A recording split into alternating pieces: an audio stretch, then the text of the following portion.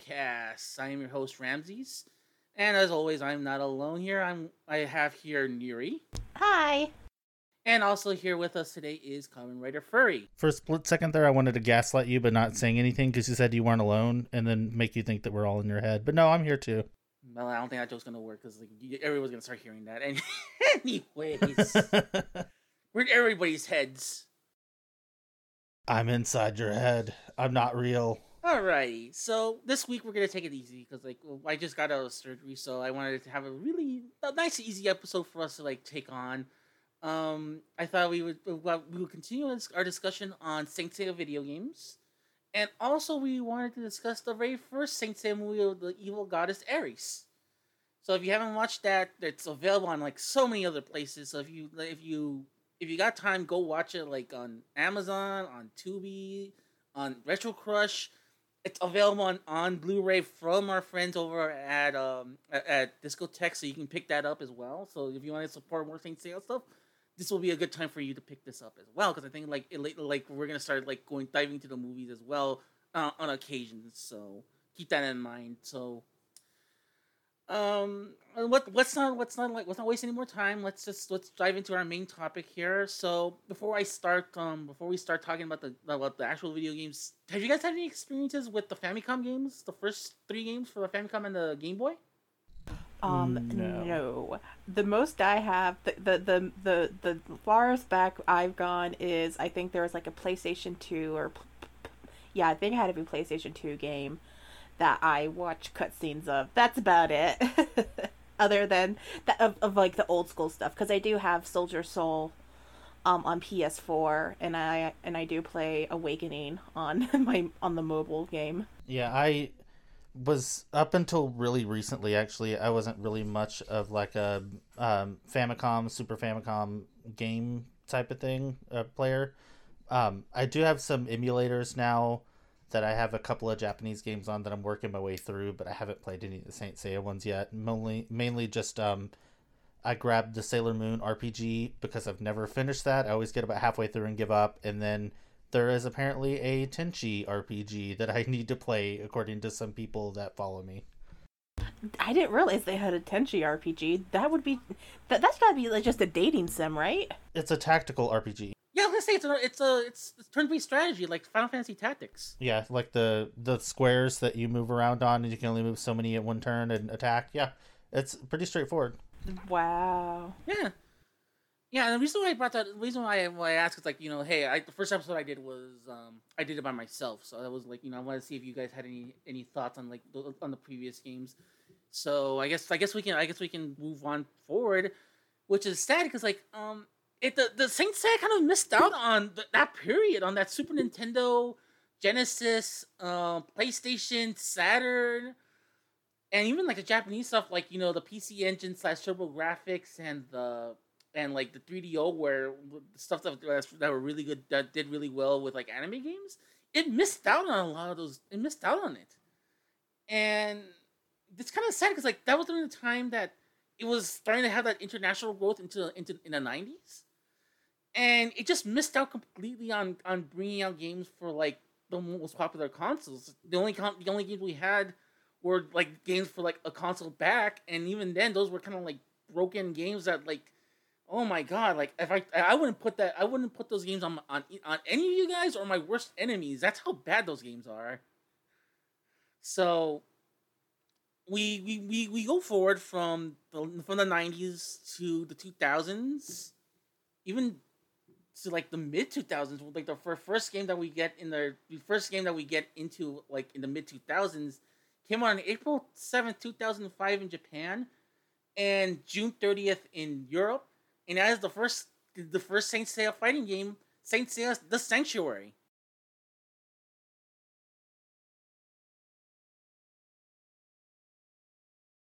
You were talking about how they kind of missed out on some of the golden age there, and then I think that could be a blessing and a curse. Not to go back too far, but especially when it comes to being a fan in North America, I guess I can only speak for the United States, but we have such a terrible track record when it comes to anime games, especially the earlier anime games. I can remember the only way to get some of those games, because there were a few that I really wanted for Sega Saturn that never got localized, but they would bring them over and just be in Japanese. So like you could play them by mashing the A button and hoping something happened. And then it was a really similar landscape on the PlayStation 1 as well. I remember Beyblade when I was in school being the biggest thing ever. Like it was basically the next Pokemon as far as like school kids were concerned. Like every lunch we would go out and have the little stadiums and play, and everybody, even the popular kids, were buying these toys and playing them. And still, the only video game that we got on the PlayStation 1 that I ever saw was in Japanese. It was a basic fighting game to where you chose a Beyblade and your friend chose one and you control them, so the text wasn't super important. But even then, they didn't really translate anything or put a whole lot of effort into it. So I feel like even if we did get some quality games in that time frame, it probably would have ended up in the same kind of state and not made as much of an impact, I guess, is what I'm and also what I'm too, trying it's to like beat there were a on lot this of to anime say. video games that were either reskins of other games. Or there's anime games that they reskinned to other games, and that could have been another like another big thing that could have happened to Saint Seiya. I remember like a lot of Ranma games just got converted to like these weird esoteric fighting games, or in the like again going back to the case of Ranma where they do it and it's just the weirdest game. Like it's just the weirdest game with the weirdest people dubbing over it. It's so weird. So it could have ended up being something like that, and like that's another like pit of like what ifs, because like because if we would have gotten Starstorm, that would have been like whoa. But yeah, let's take this, let's go forward in time back to 2000, to the golden age of 2005. The PlayStation 2 was on fire at this point, and yeah, of course you want to get a fighting game on your system. This game was, I think, made by Dimps, and it's just basically a reskin of the Budokai games. It's a reskin of the Budokai games, which is like, okay, good. No, hey, don't fix what's not broken. Yeah, I mean, they're not bad. Like I said, they had the first one that was on the PlayStation, whatever, 1 or 2, that was the Sanctuary one. Then they also, they did a couple more. The only one that I think got an English port was the Soldier Soul on the PS4, which, yeah, and I don't even think you could get it, like, you couldn't even get a physical copy. It was, like, digital only. I think that's true. I may be wrong, because I only have a digital copy. I had to download it from the PS4 store.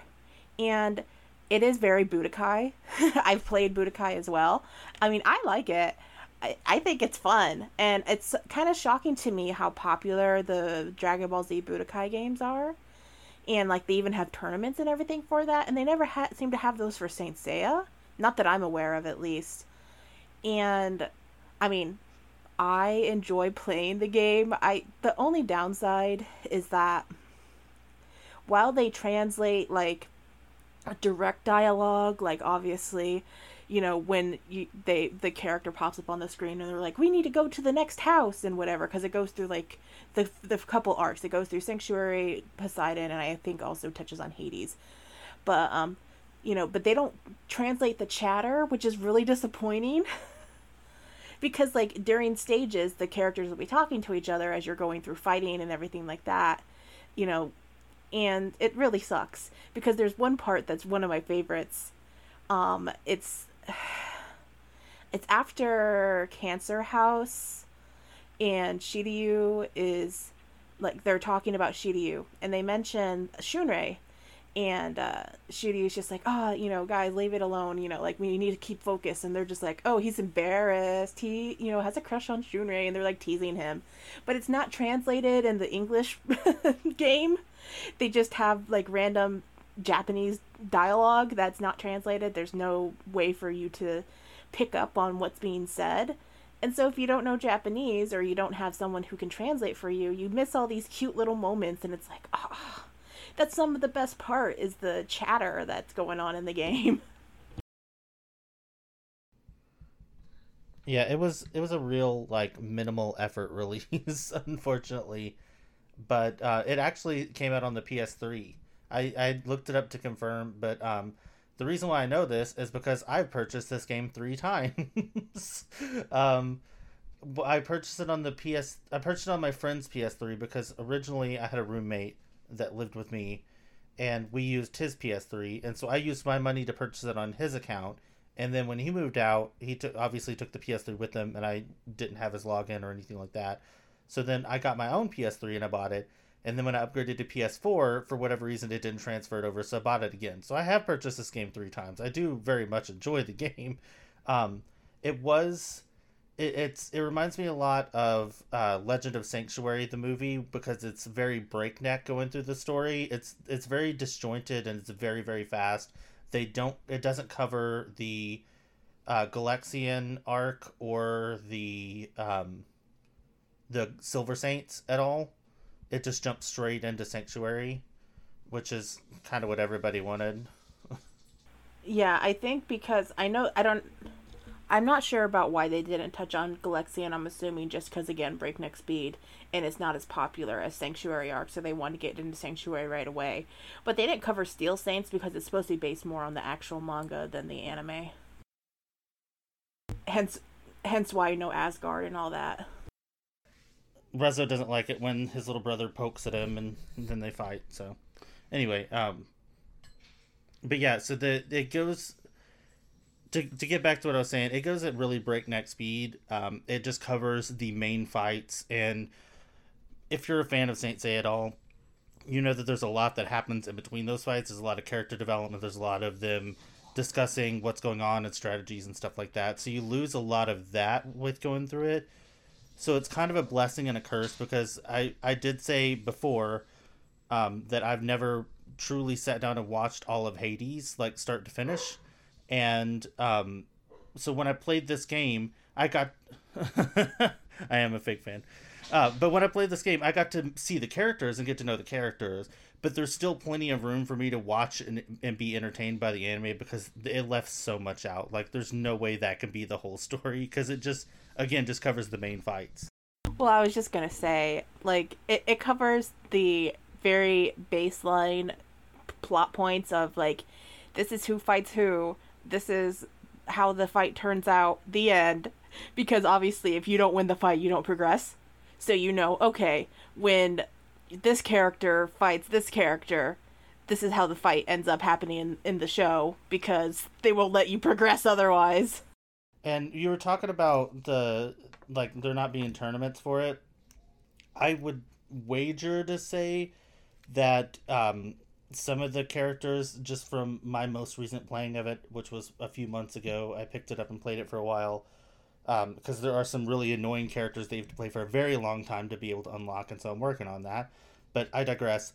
There's a lot of characters that are very skewed and not very balanced, and I think that's probably why, because they would either have to have an extensive ban list, or you would see the same 3 characters throughout the entire tournament, so there wouldn't be a lot of variation. Yeah, that's always the problem with anime video games. It's like when you make anime video games, it's like they're going for the fans first, and not really for a tournament mindset. So no one's really so you got a bunch of these really OP characters that do OP things, and that's great for someone that's good for the casual fans that just want to see crazy stuff happen. On the tournament, in the tournament scene, it's they want something with a little bit more meat on the bone, as I keep on saying. I gotta stop. I gotta find a better word. Gonna say that I will, because we're also gonna talk about the MOBA game, and I was also gonna say that's a big, huge issue with the mobile game as well, that I will discuss as the current dominating expert among this cast of people who've played the MOBA game. I'm coming for you. I got my first double S character the other day, so I'm coming for you. I would love to argue this. I would love to argue as well, but when we cross that bridge, because we went all over the place here, but I want to go back really quick too, because I'm going here by order. For Sanctuary game, I played it on the PS2. It's good. And there's a sequel to the game, the Hades. It's good. It's the same game, just with new characters, with new added characters. Why fix what's not broken? That's all I gotta say. Those 2 games are really good, It's just why fix what's not broken in this case? Why fix the Dragon Ball Z Budokai engine? Like, well, like the only thing is like you can't really do like you really can't really customize moves like those games, but that's fine. Like I don't mind. I like the game. I love these games. They're very serviceable as fighting games and like games for like casuals. Those are really good games. Like pick up. Like I said, like they just kind of like had an unfortunate timing. And a matter of fact, I do remember one interesting fact about the first Sanctuary, the first PS2 game. In the data of the game is data for like the Deke version of Knights of the Zodiac. So there were going to be plans to bring the game into the United States. But I guess the popularity of Knights of the Zodiac, kind of imploded on everybody's faces, and they just didn't want to, and they didn't want to put the money on it, which is weird. They'll slap. That was the time where you can slap any name on a PS2 game, and you can make bank. So there's an alternate timeline where we could have had the Knights of the Zodiac game on the PS2 in English in the United States. So that wraps it up for like the PS2 games. Because Sanctuary came out in 2005, the Hades came out in 2007. Cut to 5 years later, and we go to the PS3 era with our first game, Saint Seiya Sanctuary Battle. This is an interesting game. This is an interesting game in my opinion because like it's a Musou like, where like there's still like those one-on-one arena battles that were like similar to the ones that to the more modern games, like to the games that you guys are playing, like Soldier Soul and Brave Soldiers. But in between, there's all these on foot like action fights where you're just fighting off mooks, and I'm like, I had a lot more fun doing that stuff when I played it. It was an interesting kind of like thing to go through when I was playing, where I was just like, oh, okay, cool. It's like the one-on-one battles could be a little bit fixed, but I do enjoy the stuff where you're battling all the mooks, because like that's something you rarely see in like a Saint Seiya anything. The only other time you saw it was like in the NES game, and it's just like, ugh. That actually sounds really fun, to be honest with you. Like to have, so that not everything has to be like a pivotal battle, and you can kind of get to know whatever character that you're playing at the time a little bit better. Because there's a lot of fighting games. I mean, we'll get to it, but I mean, Soldier Soul included, that just kind of dump you in there, and if it's a stylized game that has its own kind of mechanics, it's not just your like Street Fighter type of fighting game, that it could be a learning curve. So it would have been nice to have some mooks to fight against.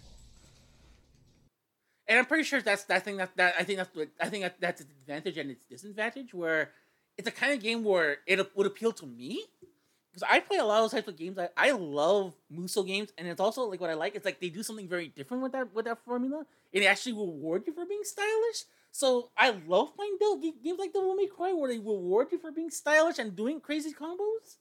So it's like when you have a combination of that type of thing, just the thumbs up all the way for me. That's like, that's like hitting all the right marks for like video games for me, man. That's like prime A, like AAA gaming for me, man. Like you put a game like that in front of me, oh boy, man, I'll love that game to like the death. And I really liked it. I really liked the short time I had to play with it. Stylizing, like the stylized fighting was really good. It was really good, but it's just like it just kind of got bogged down with just like the one-on-one became too much of the focus. And we got a comment about this where it's like a friend of mine was like saying, why is this game why is Battle Sanctuary the same as Brave Soldiers? It's like, because they're kind of built on the same engine. They just took away the cool parts where I like the game. So that leads us to the next year, and Nuri, you may want to keep an ear on this one. Yes, I never. It's called Saint Seiya Omega. My PSP Ultimate unfortunately exploded, so I never got to play this. I have played this on an emulator, and I love it so much. One, because it has Julian in it, and I will forever be in love with Julian Solo. Come at me, I don't care. It also has Omega characters who I love, and it includes Sonya, who is my baby meow meow. I love Sonya to death. I loved this game. It had its, okay, so, I don't know, this is gonna be calling myself out here. So, back in, like, the early 2000s, maybe mid 2000s, there was, like, a huge thing about anime video games that were obviously, based on, like, it wasn't just like a fighting game. It had like its own like new storyline plot. Sometimes it would include original characters and stuff like that. That would be the player character as you go through like a story. The one I think about most is like the Inuyasha games, where like they created a player character who is, like you could choose to be boy or girl, and you could like have like a romantic, like obviously it never went anywhere because it's Inuyasha, but like if you were a girl you had a crush on Inuyasha, if you were a boy you had a crush on Kagome. It was very bizarre. But the Omega game was similar in that it had its own contained story where it brought in, enemies and stuff like that, and they were fighting against a specific to the game enemy with a whole slew of lore and everything like that. You had to join up with people from not only Omega but other arcs of the series. Like I said, Julian shows up, so does Sorrento and stuff like that. It was so cool. I really loved it, and I'm so upset that it never got an English release or port, or even like obviously I played the emulator, but it never got like really well translated, so again you miss a lot of stuff with it. It was so fun though. It was really good. I was really impressed by it. It rather than being like the it would have like cutscenes and stuff like that were in the style of Omega, which I personally adore. I love the art director because he also did a lot of Precure stuff and everything. Mm-hmm. I love also Cashin Sins. Yes, Cashin Sins, he did that as well. So I really like his art style, and so of course, I'm happy to have more cutscenes of these characters. It was a good game. I liked it. Okay, this is where we're gonna differ. The fanboy side of me, the fanboy Saint Seiya side of me, enjoyed the game for what it was trying to do, and that was like introduce all these cool characters from the past and put them into the current context of the current series. I like that stuff. The presentation part was really good. The gameplay part was like I couldn't do it. It's like, oh no, the gameplay was shit. The gameplay was terrible, but the story was fun. I was gonna say like I like what they were trying to do with the story, and I do appreciate that. I do appreciate what they were trying to do, but the game was just like a slog. I was like, oh god, this game was like, it's like Soul Calibur if someone was drunk. That's the best way I can describe the game, and it's just like... I mean, I also love Soul Calibur. Listen, I never claimed to be a good gamer girl. I am very much like... I'm somebody who's like, they tried, and I had fun. I don't care if it's a shitty game. Yeah, and for me, like, I like, like, that's what... And, I would be like that, too. And I'm like that, too, with this game, where it's just like, it's a licensed game. Whatever. I'm not splitting hairs over this. If I wanted to play something with a little more, I gotta keep myself from saying more meat on the bone. Ramsey, for God's sakes, man, there's better analogies. If I want to play something with a little more substance, there's plenty more games I could pick. But if I want to play something that has like but considering that this is Saint Seiya, considering all the effort they put into by making these new designs, by putting all these cool new things, on that end, I'm willing to give it like a thumbs up. Like I'm willing to give it a recommendation. I'm also pretty sure too nowadays like the PSP games you can't throw a ragdoll without finding a couple of PSP games like lying around. So it's like I'm pretty sure if like you can find that game, like you can find it. That's all I gotta say. You can find it, but And it's actually kind of easy to find it, and there's ways you can play it, but like I will not say how or where because I don't want the Feddies to come after me for saying something like that. All right, so that takes us to 2000. So that takes us a year later for Saints Seiya Brave Souls. As I said before, it's just the Sanctuary Battle game, just stripped down of the parts that made the game interesting. So it's just a one-on-one fighting game, and it's fine. Like I said, I do like it's a huge roster of characters. It's a huge effing roster of characters that they put in.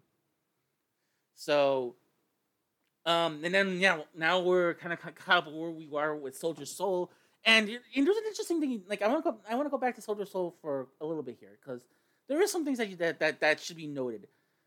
One of the things I really enjoy about the game is that the game was actually translated in different languages. Like they actually took the effort and got a lot of the voice actors from their individual versions of the series, and they actually got them back to redub all the characters in their individual regions.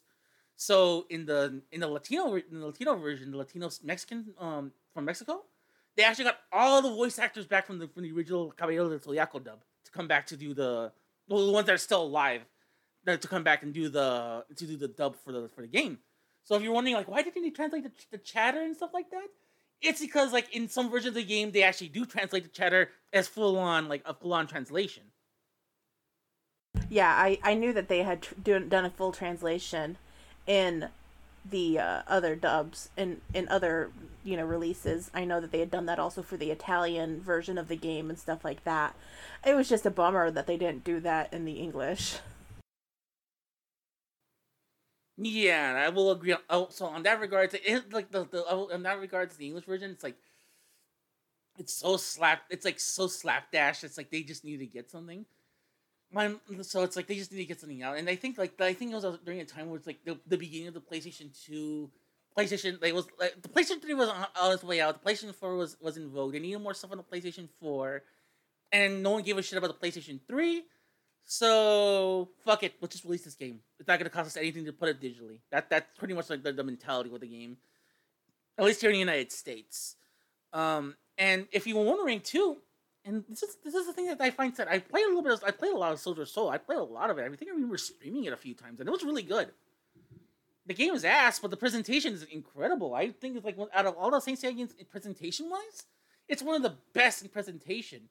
And like I said, and one of the versions that unfortunately got delisted was the PC version of the game. And the PC version of the game has like all of that. Has like all the translated voices and everything. So you can just simply go to the menu and change everything, and you can get that version. And it was just like, it was incredible. It was a really incredible experience hearing the voices I grew up with, doing their voices again, doing all the voice acting was just an incredible thing to behold. And it's sad that unfortunately, for some of the voice actors, including one in particular, Jesus Barrero, who played Seiya, that was his official last role as Seiya, because he had unfortunately passed away about a year later, and that would be his last time he would record for the role.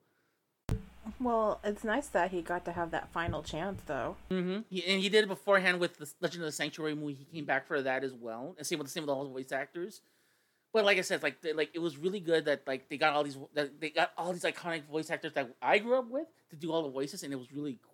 So in presentation wise, it's an A+. The gameplay is like but I find it sad that the version that people should check out is not listed at all. Like I wish people can pick up the Steam version, because the Steam version has like all that stuff and then some, and you can run on a jalopy ass computer and it would run like smooth.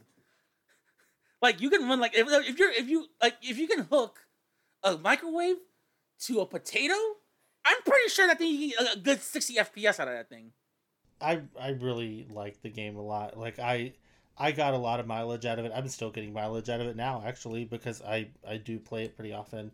But it's just one of those games that it really hinges on if you like the characters or not. Because there's so many characters in Saint Seiya, and I know we rag on them all the time, but the bronze adjacent saints that don't do anything, like Jabu and Geki, and as well as the steel saints who were like monsters of the week essentially.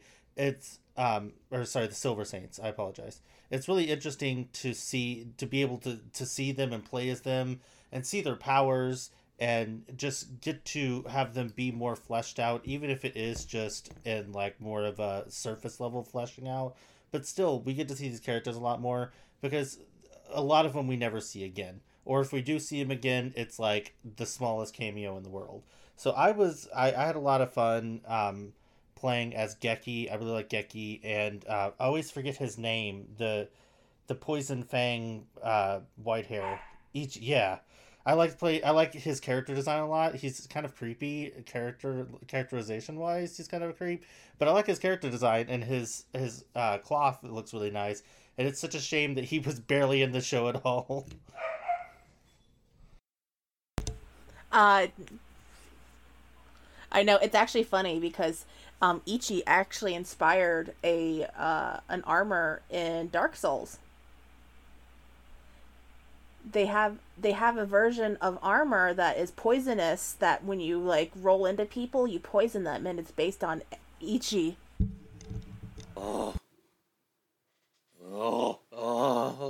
Okay, you know what? You got my attention. I mean, speaking of video games, like you're speaking my language. You're speaking my language here now. Thank you very much. I'm like sitting up, like, okay, I heard Dark Souls, and like you told me, like, oh, okay, now I gotta power through that more.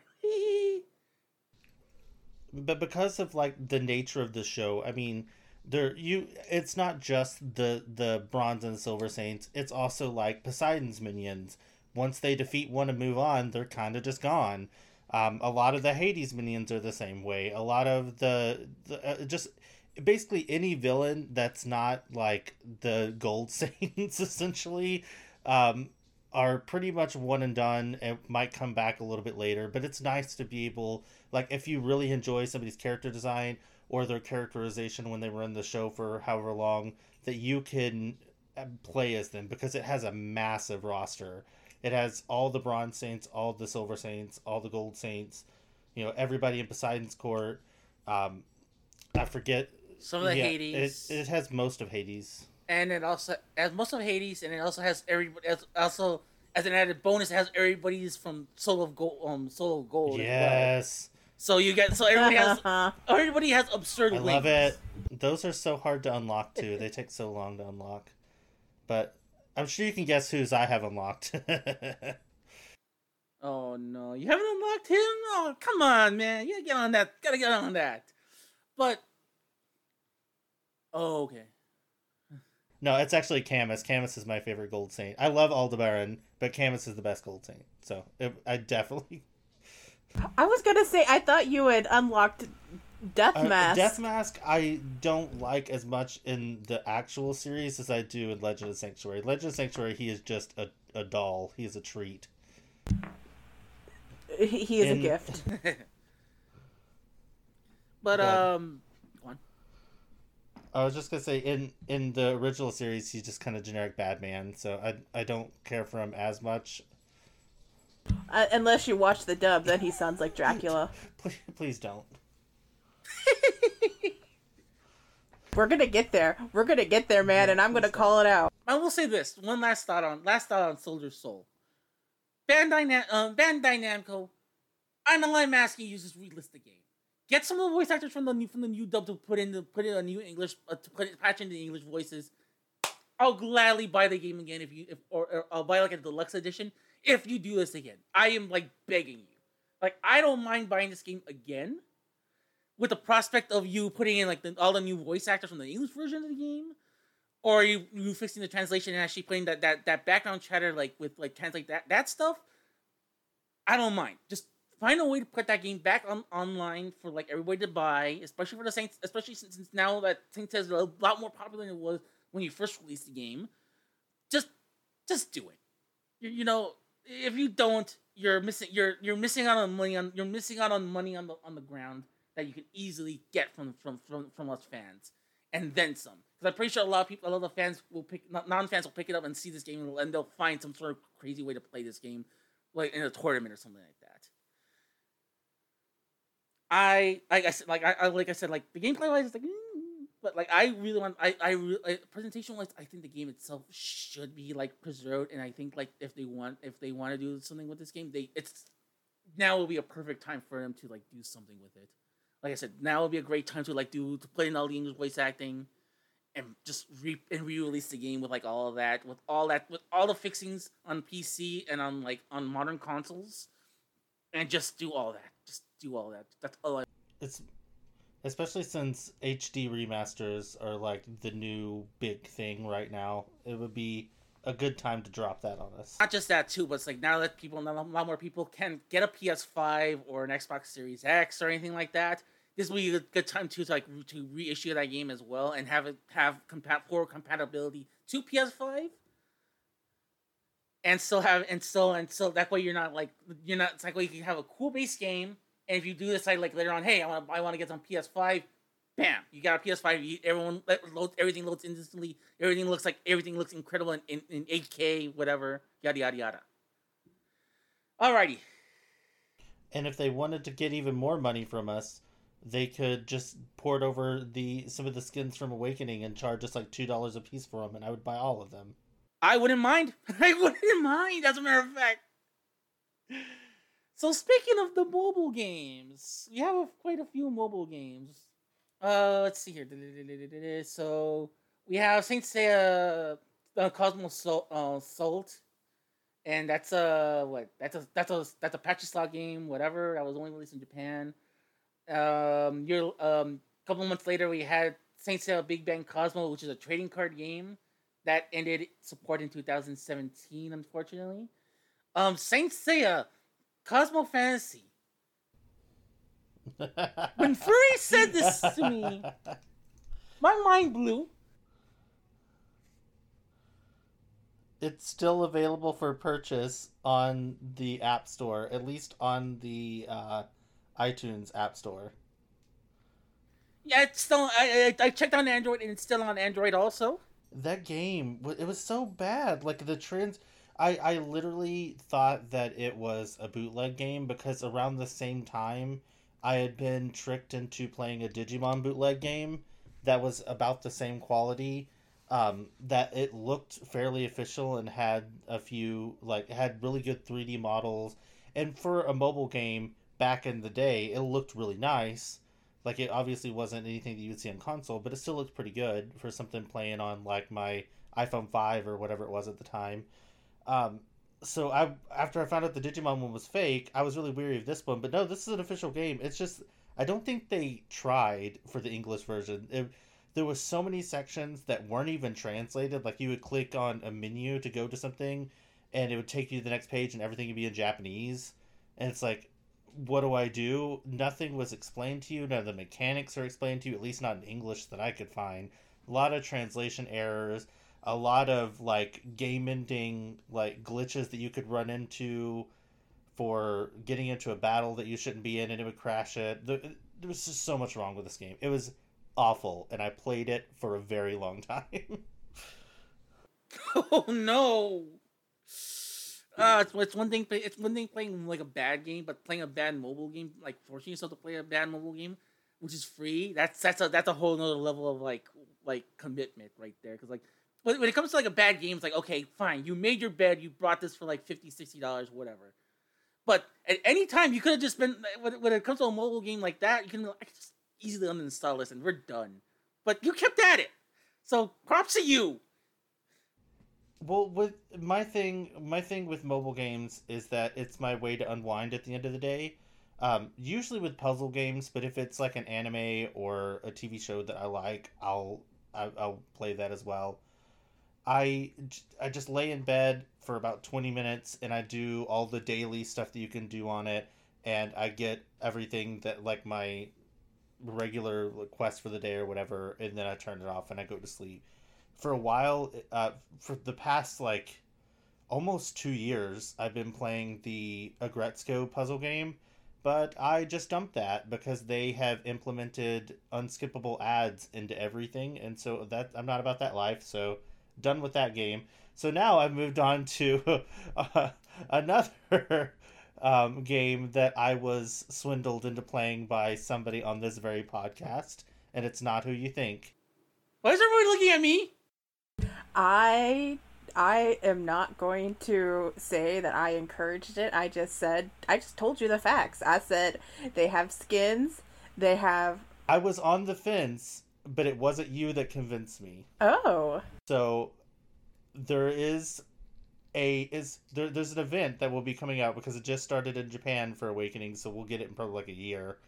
But it's for Actually, it'll be about 3 months. Oh, okay. Well, that's a lot sooner than I expected. Most mobile games like that, it takes forever for the Japanese events to come over. They're very streamlined. The US version is actually kind of streamlined. They actually kind of like fast forward a lot of things. But we'll get to that when we get to that. Then I need to get on getting Aldebaran because I want his pirate skin because it looks so good. I knew you would. I knew when I first saw that skin. I'm like, this has Kamen Rider Free written all over it. To be fair, though, I looked at a lot of the skins that they're doing. It looked kind of like they asked Toei, like, hey, we should do a crossover with One Piece. And they were like, no. It's like, okay, we're just going to do One Piece without the name. Because I know that One Piece doesn't have, like, the end-all, be-all of pirates. But they do look similar. But no, that's what convinced me to get the game because I want that skin. So, it's been a process. I'll let Nuri talk about how you're supposed to play the game, and then I'll talk about how I've struggled with it. Well, let me finish up first these mobile games. There's more. There's Saint Seiya Galaxy Spirits, which is a role playing game. I actually played the Japanese version of this. This was okay. Oh, there's more. Like I think I think like this should have been what Cosmo Fantasy should have been because it's a 3D game with RPG elements, and it's good. It's good, but just like I played it, I'm like, there's not really much for me. There was not really much for me at all, and I could clearly tell like, okay, this game is clearly out to get my money. So like any game I clearly can tell from like first sight that like they're out to get like my money. I don't play. Because I would rather enjoy the free to play aspects to the games, and that game was like really like trying to push like that. That was really trying to push you to like buy this. I'm like, no, I'm not gonna buy this. I'm gonna skip this one game because like I think it's gonna be a majority of our discussion, which leads to our final game, which is Saint Seiya Shining Souls, a fighting game that was released in 2021, closed 2020. No, it was released in 2020, closed 2021. Ripped. Exactly. No one. I didn't even know about it either.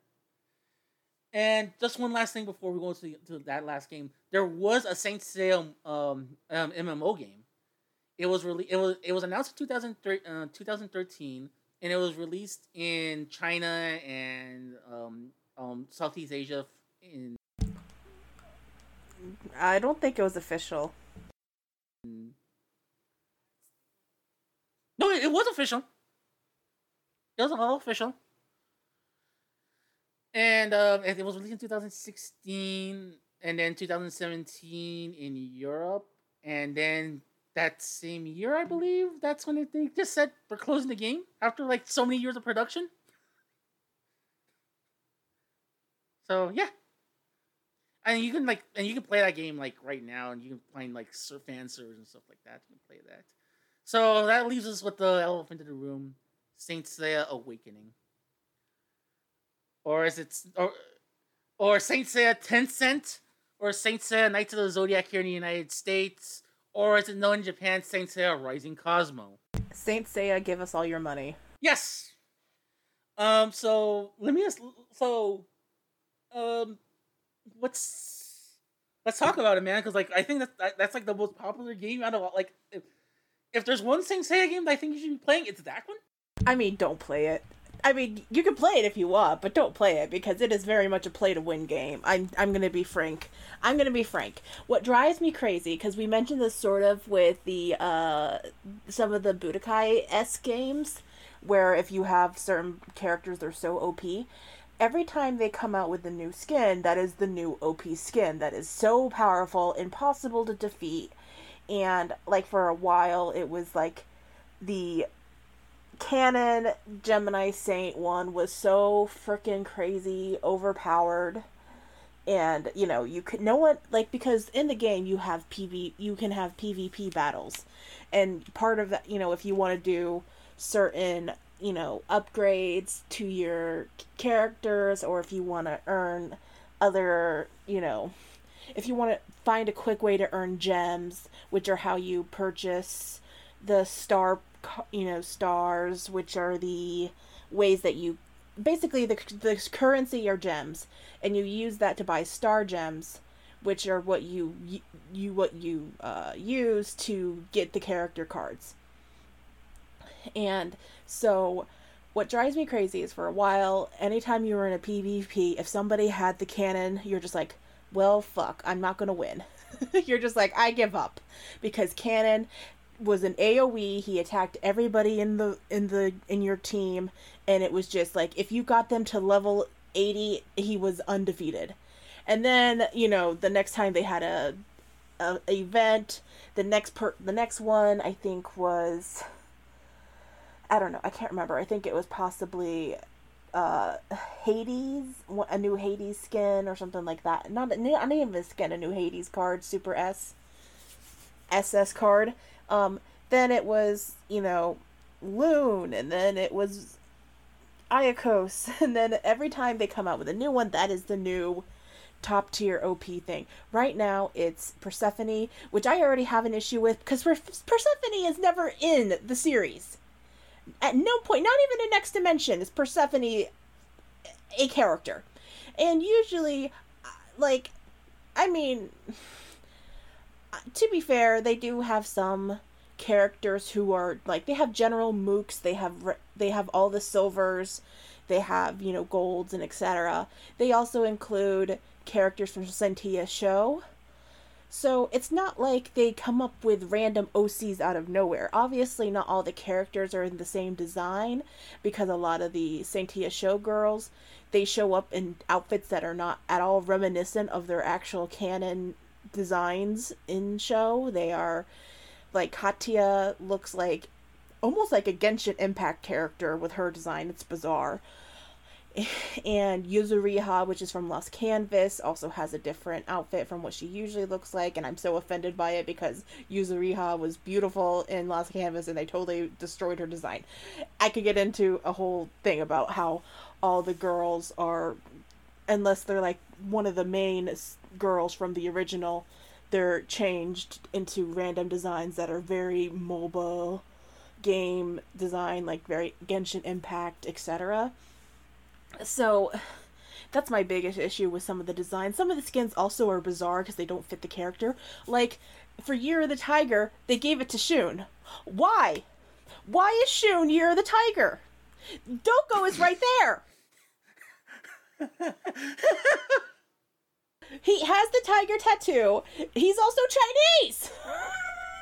I know it's lunar. You could even give it to Ionia, but no, you don't need to give it to Ionia, because he has so many other. He recently got a skin where he's like in a suit, and I'm just like, why? This man doesn't own a pair of jeans, let alone a suit. Yeah, he's running. But yeah, he's running around. He's running around the sanctuary with. He's wearing his hand-me-downs. His brother's hand-me-downs. Oh my god. Anyways. Well, Aurelius wouldn't have a suit either, but he has a skin where he's like looks like a lawyer. He's got like glasses and a suit, and it's bizarre.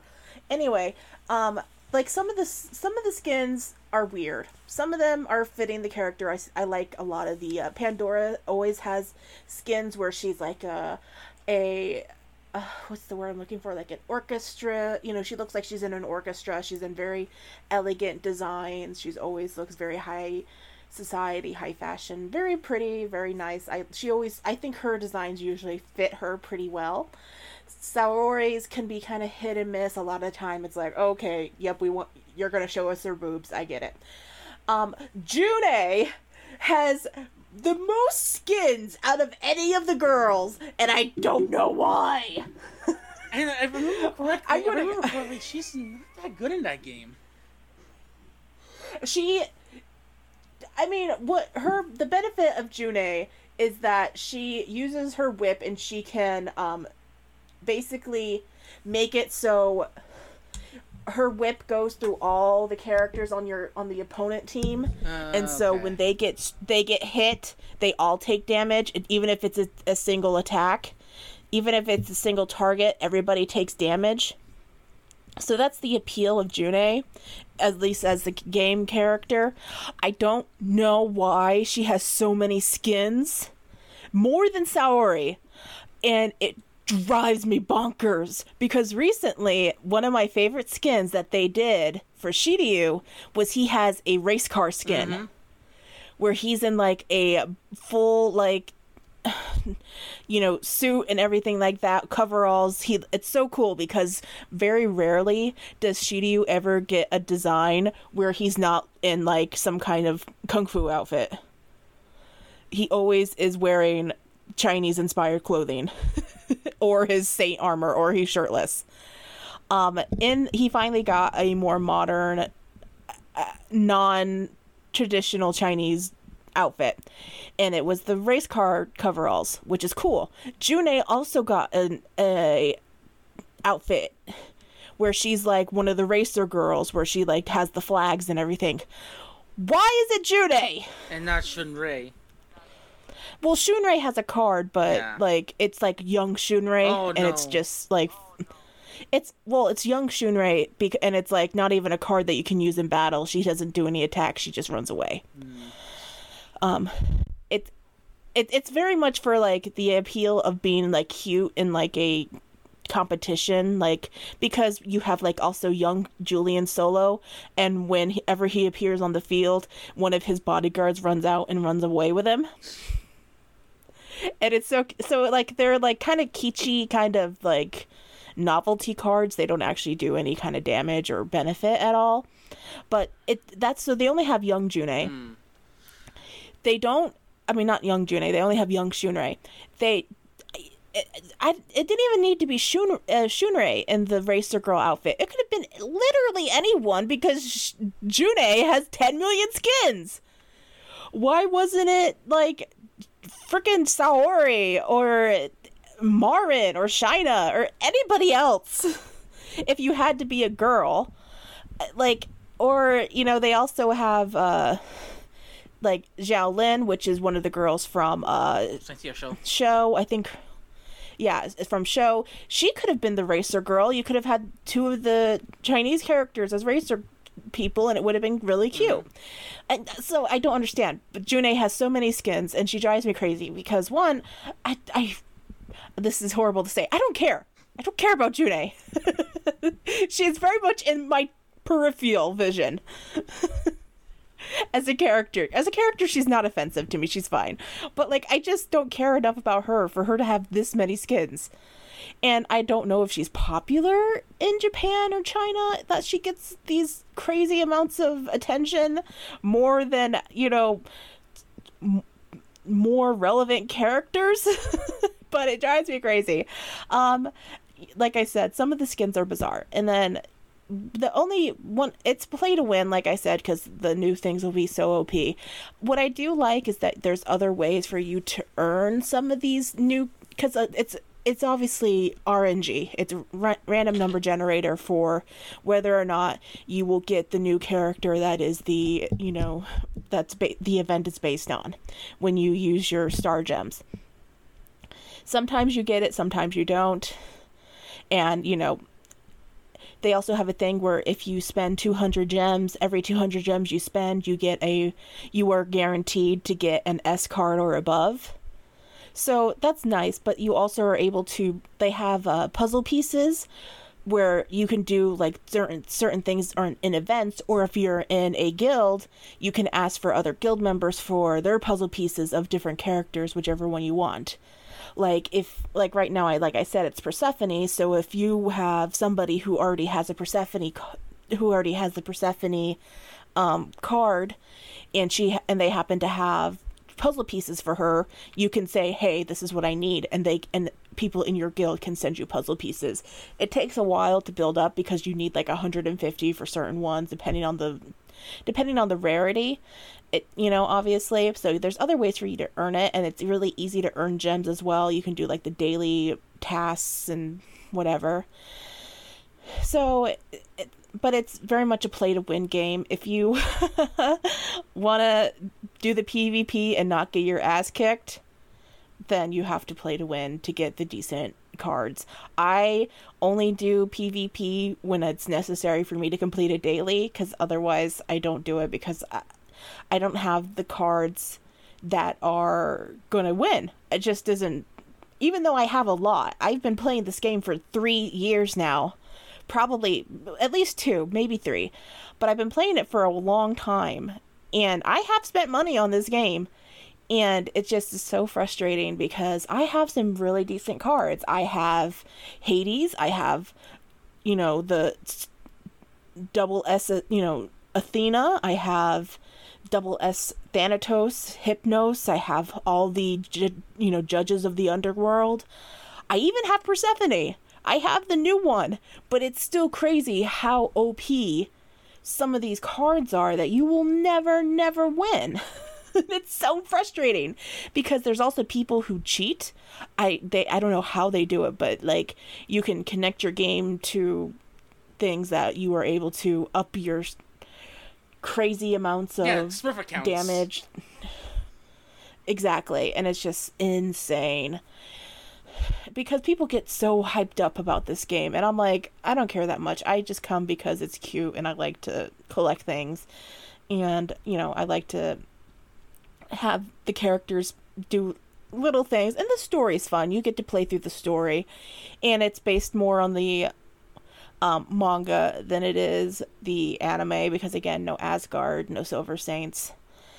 It also has... what's the word I'm looking for? It doesn't include like Crystal Saints, so you don't have it. Like it goes through Hyuga's backstory and it addresses him being trained by Camus instead of Silver Saint or Crystal Saint, whatever his name was. So it's good. The stories are okay. Sometimes the story itself gets kind of frustrating because you'll be like, I was stuck on a fight between. At the very end of Sanctuary arc, when you're fighting, spoilers, the big bad, Ooh, okay, the big bad that's where I stopped too. The big bag of Sanctuary arc, because it was so freaking hard. I finally got past it, and now I'm in Hades arc, but it was a rough go for a while because I was stuck on it for, I want to say, probably almost 2 months. Where I would change my team all the time. I would upgrade them. I would do crazy things and it was just frustrating. But I enjoy it. I do like some of the skins. Like I said, it's fun just to see them in different outfits, even if they don't necessarily fit. Seiya, shockingly, has some of the least amount of outfits out of everybody. But he has pretty good ones. He has pretty good ones, in my opinion. He has some good ones. His what outfit? Yeah, Shun has one that's also similar to that, and it's cute. I think I don't know if I don't think Shiryu has one of those. All the Bronze Saints have that like a regal, kind of like this really fancy regal kind of like costume. Oh yeah. All five main Bronze Saints have that. Yeah. My favorite skin for, certain characters, like Seiya has one where he's a boxer and it's really cute. That's my favorite one. I also, because it reminds me of there was a manga, way old manga, where it was about boxing, and he reminds me of the main character from that. Which if you're thinking of Rini Kakero, believe it or not, that's made by the same creator. Yeah, I think it's probably why. Then I also, one of my favorite outfits for Pandora is the one where it's like Nefertiti skin, where she looks like she's like a Egyptian goddess. It's so pretty. I'll be honest, I have plans to create that outfit for a cosplay. Oh, nice.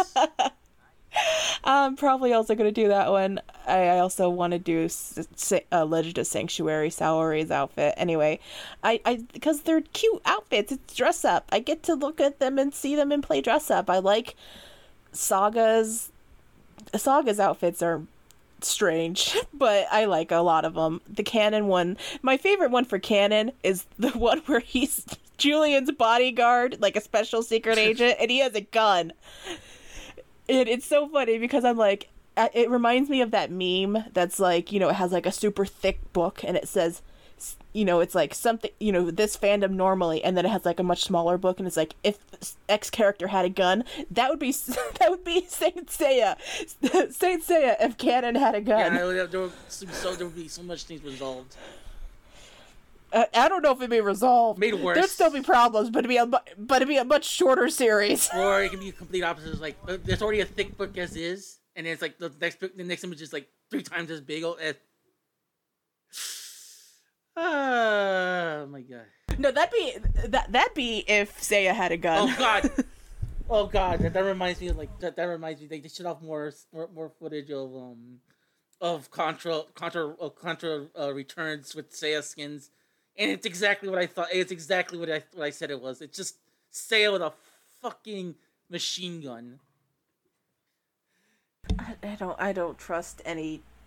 I don't trust most people with guns. I'll be honest. I especially don't trust Seiya. a 15-year-old with brain damage with a gun. Exactly. But anyways, one last thing because I do want us to go on really quick. Which. I didn't get to talk about my experience with the game. Sorry, I talked a lot about the game. No, so I got bullied. I got cyberbullied into playing this game by my friends. And the irony was not lost on me that the first time that I drew characters, I got Shura, who I famously forgot existed. As you deserve. Episode. And he's actually a great card when you're first starting out, by the way. I am sailing through the game right now because he does about like 30,000 damage. Like he's great. 20 so and 30. You know what? You don't deserve him. And so I just take out the boss characters. I have Shiryu use his protect, so he'll like take all the damage for him. And I just have him take out all the boss characters and just sail through the game. I'm already halfway through Sanctuary. I think I'm about to fight Camus next. I'm kind of taking my time. But yeah, the pull rates in the game are frustratingly low. My biggest complaint is how convoluted it is. Like, so the game is designed for you to spend money on it, or mobile games in general are. So why does this game make it so hard for me to give them my money? Because I want to do more pulls. I want to make sure that I have Taurus, so I want to either get all of the puzzle pieces or get a card of Taurus before the event comes out so I can get a skin as well. Why do I have to go in and buy not gems, I have to buy diamonds and then use my diamonds to buy gems? Why can't I just buy gems? Like, why don't they stream like that? There's a couple of like packs that you can buy, like $5, and you get a bundle of items and it'll have a couple of gems in there. But why can't I just go in and buy like 30 gems? Why do I have to buy diamonds and then use my diamonds to buy gems? That's too convoluted for me. So I haven't spent any money on it yet. I was actually contemplating giving up because I had saved up a lot of diamonds, like enough to do like 30 pulls or so, and I didn't get anything. And I had 100 diamonds left over. I was like, I'll just do one more pull. And then I got Poseidon, and I'm like, well, I guess I'll keep playing then. I guess. Yeah, it feels like they do that a lot. They actually, every once in a while, they'll have an event where they have Lucky Cat, which is like, you can put in so many gems, and you can either get back the same amount you put in or more. It's like a slot machine thing. And I did that, and I currently have 530 gems. I have 0 right now, because I used all of them to get freaking Poseidon. Wow, that was so sharp. That was very pissed off. Character I didn't even want, but he's useful-ish. And then He's great, and he's beautiful. Shut up. His powers are really weird. Like, you have to, like... triple tap on one of his attacks to use it. And I'm like, why though? Like, why can't I just click it once? Like, it's weird. And then I got Aphrodite for free, who, another one of my complaints with the game is that it might be in there somewhere, but I wish that it would better explain what all the attacks do, because Aphrodite obviously is doing like some kind of status effects, because like there's icons that pop up over their heads every time I attack with the different attacks, and it does like very, very minuscule damage, but it doesn't tell me what any of those are, so I don't know what benefits it is. So I'm just like, with Aphrodite, I'm just clicking buttons. Well, what you can do, you can hold your finger over the attack and it will come up with a little box that will explain what it does. See, and it didn't tell me that anywhere, so now I'll have to go and check out what that does. But I also have, the, it's not the gold armor, I can't think of what it calls it. It's like the orangish gold armor that Iki has, where it's like his, like, Phoenix Risen armor or something like that. That's the manga version, yeah. Yeah, where, like, he attacks and does, like, 2/3 of his health when he attacks. Oh, God. My team right now is garbage, except for Shun. Or, Shura. But yeah, that's just my experience. Right now I'm still in the honeymoon phase where it's just throwing crap at me, like throwing diamonds at me and throwing experience at me, because they gacha games do that early in whenever you first start playing. They'll throw the in-game currency at you. They'll throw skins and characters and stuff like that to keep you playing until you've become addicted to it, and then they stop giving out stuff like that like all the time. So I'm ready for the diamonds to slow down, but I definitely abused the ones that I got while I had them. I have a question for you guys, just really quick. What version of the game are you guys playing? I have iPhone. I don't know if that's what you mean. Oh, okay. Let me rephrase it. What region of the game are you playing on? Yeah, North American. Okay. All right. That explains a lot of what's going on here, because my experience with the games, I actually played the game when it was in when the Singapore version of the game. When it first came out in Singapore, it was actually in English, and that was like 3 years before the game came out here in the United States. And I was playing it, and I got a lot of characters, a butt ton of like I think I got most of the gold saints. I got most of the deities. I got like everybody. I got everybody, because it was like they're more generous in other parts of the world when it comes to gacha. So if you really want to pick up the game, you're better off playing the game, and you're off getting at the Southeast Asian version of the game, because the drop rates in that version way more generous. Because I played the North American version, and I just want to just bang my head at the wall, and I just want to give up. But then I look and I realize, like, oh yeah, I have my Southeast Asian version one, and it's like they literally are just giving me all these characters. Like they're like, the drop rates are way more skewed in favor of giving you stuff in other parts of the world. Well, like for example, here in the United States, they want to just take your fucking money. I just wish that Awakening was more transparent with its pull rates, because a lot of other gacha games that I've played, when they're doing like a banner for a specific character, like we just had Persephone, and actually I think yesterday, the day before, it switched over to like Athena's Guard, and it's like Mu and 2 other gold saints combined into one card. Well, it's the Athena's exclamation from Hades. Yeah, it's Mu, it's Milo, and it's Owlidia. Yeah, so it's all 3 of them in one card, and so that's the new like red double triple S whatever card that you're trying to get. In every other gacha game that I've played, except for Genshin Impact, but Genshin Impact is an abomination. Do not come for me or at me. In every other gacha game that I've played, it's been like, if you spend so many gems, and it's usually a ridiculously high amount of gems, you'll be guaranteed to get this character. Like, there was a game that I played, it was like a gay dating sim game called Gai, and it was like that. Like, if you spent 100 gems on this banner, you were guaranteed to get the main character from the banner. Like, you might get him if you're super lucky, like a 0.01% chance or whatever before then. But if you spend all these gems, then you're guaranteed to get him. And getting 100 gems was very, very difficult. Like, that game was very stingy. Unless you're paying and they were expensive, then you got them super, super slowly. So a lot of people just save up all of their gems for the character that they want, like the banner that they want to come back around. But this game, it's just like, I feel like I could spend 500 gems on something and not get the banner because the pull rates are low and there's no guarantee that you'll get it. And it's a little bit frustrating. I wish it was a little bit more transparent. Yeah, that's how it was with yeah, I had that same experience with the Kingdom Hearts X Key game, where if you spent so much, it would automatically promise to give you whatever was the new medal.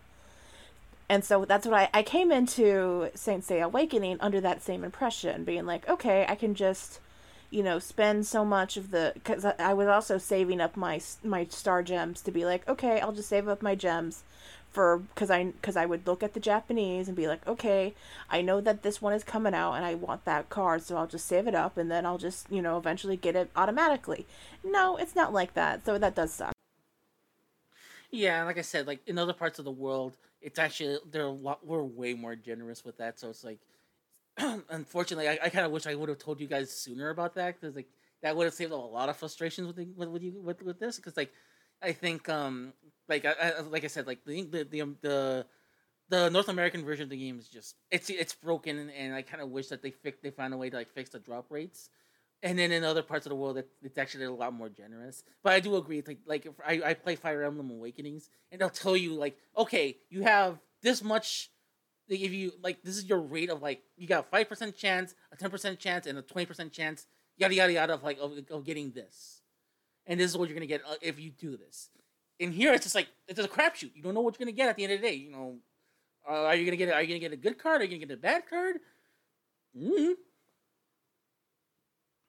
So, and like there's no real, and there's no incentive either for you to put in money for it either. So like you said, there's no like after 100 pulls, you get a guaranteed double S pull, and you're in that, and that's one of the ways that they would get you in those types of gacha games. It's like to get you to put in money is like you have a guarantee at a certain point. And they don't have that in Saint Seiya Awakening. Yeah, and I mean, like, also, if you want to power up your character's abilities, the abilities, you need doubles of cards. Like, the only way to power up their abilities is if you have doubles. So for, like, the lower tier cards, like the Bs and As, it's not that hard. Like, I pulled, like, 4 or 5 Marins, so my Marin is ridiculous right now for the point in the game that I'm at. She's a freaking boss. Like, but... like as far as my S and double S's, like, who knows when I'm gonna be able to power them up again? Because yeah, that's the one that I agree that's what's so frustrating is like I wish I could even just use like, even if I don't have a duplicate of the card to upgrade it, I wish I could use like the puzzle pieces or something, like some alternative. I think too, it's like I think because they don't want like P versus P players when they use that stuff, and they like when they use that stuff, and they if there's other ways you can power up your characters, and so they're already OP as is, you're gonna have them already too OP when you start doing P. I'm not even asking for the big OP ones. I'm not even asking for the double or triple S. I just have like I have what is his name? Frickin' my god, I'm going through like the houses in my head. Shaka. Shaka's not even a hard thing to pull, but like, because I know people who have like a fully modified, upgraded Shaka.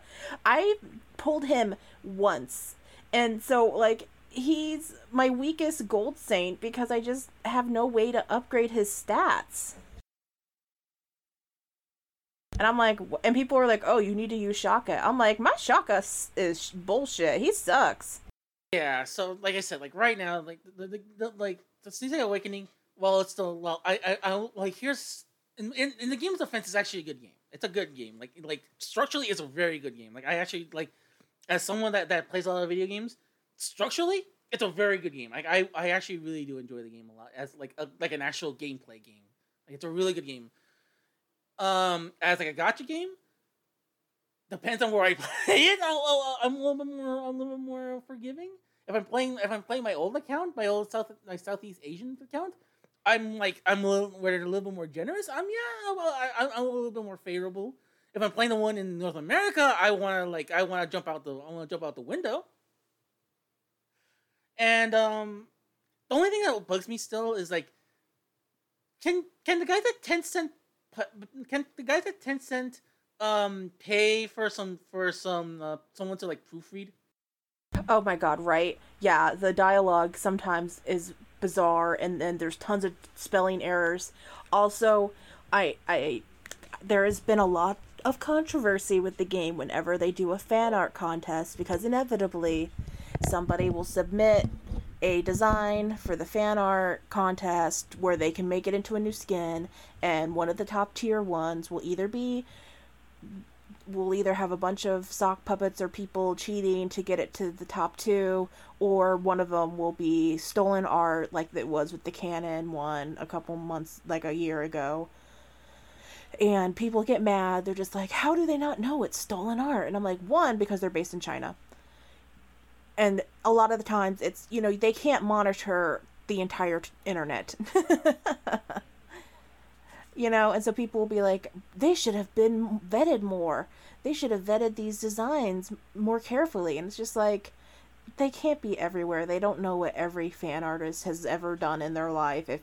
They have to take it with the assumption that these people are being honest. Don't get mad at them because they happen to have hope for humanity. Yeah, and not just that. So you gotta realize that they're a multi-billion-dollar company, Tencent, and they got other games they gotta worry about as well. So it's like, it's not just Saint Seiya. It's like Tencent's like they have their hands on like most of the mobile market in China. So it's and I'm pretty sure for them it's a drop in the bucket for them if something happens. So it's like, whatever. Like stolen art, whatever. Like I know it sounds dismissive, but that's sort of the mentality when you have so many projects and so many of them would make more than the Saint Seiya. So I was like, so Saint Seiya would not be a top priority for them when it comes to like doing like vetting and stuff like that. When it comes to stuff like that, so yeah, so you will encounter stuff like that because like it's a lot of things. But yeah, I mean, there's a lot of variety of Saint Seiya games. There's still a lot more that I kind of want to leave for yet another episode because like we haven't talked about like the crossover games and like the more esoteric stuff. Because I was looking through a list and like LCD games. You guys want to talk about LCD games? You guys want to talk some Tiger Electronic? Beeps and boops, like beep boop beep boop beep beep. So like I want to leave that for like yet another episode because like I have a few opinions on some of the team up games as well. So we'll leave our conversation here for right now. The mobile games are really good. The console games are really good. We need to bring back Saint Seiya, Brave Soldiers to modern consoles. Play the Southeast Asian version of Saint Seiya Awakening if you can, because they're more generous with your drops, and have fun however you enjoy Saint Seiya when it comes to video games. Because like there's a lot of good video games, there's a lot of bad video games, but there's equally amount of good video games in the world of Saint Seiya, in my opinion. With that said, guys, why don't we get on to our main topic here? Why don't we talk about the first Saint Seiya movie? The evil goddess Ares, as they call it, because it's just called Saint Seiya the movie, but it's like nowadays it has a subtitle of the evil goddess Ares. So, why don't we get on? You guys want to get on that? I just want to say that I was told I would never have to see the annoying orphan children again, and I feel betrayed. Oh my god. Oh Lord, yes. So let's get started here. It's like, so the movie starts and it's just like we're with those. Gosh darn! No, actually, no. The movie starts with an epilogue. No, it starts with a prologue.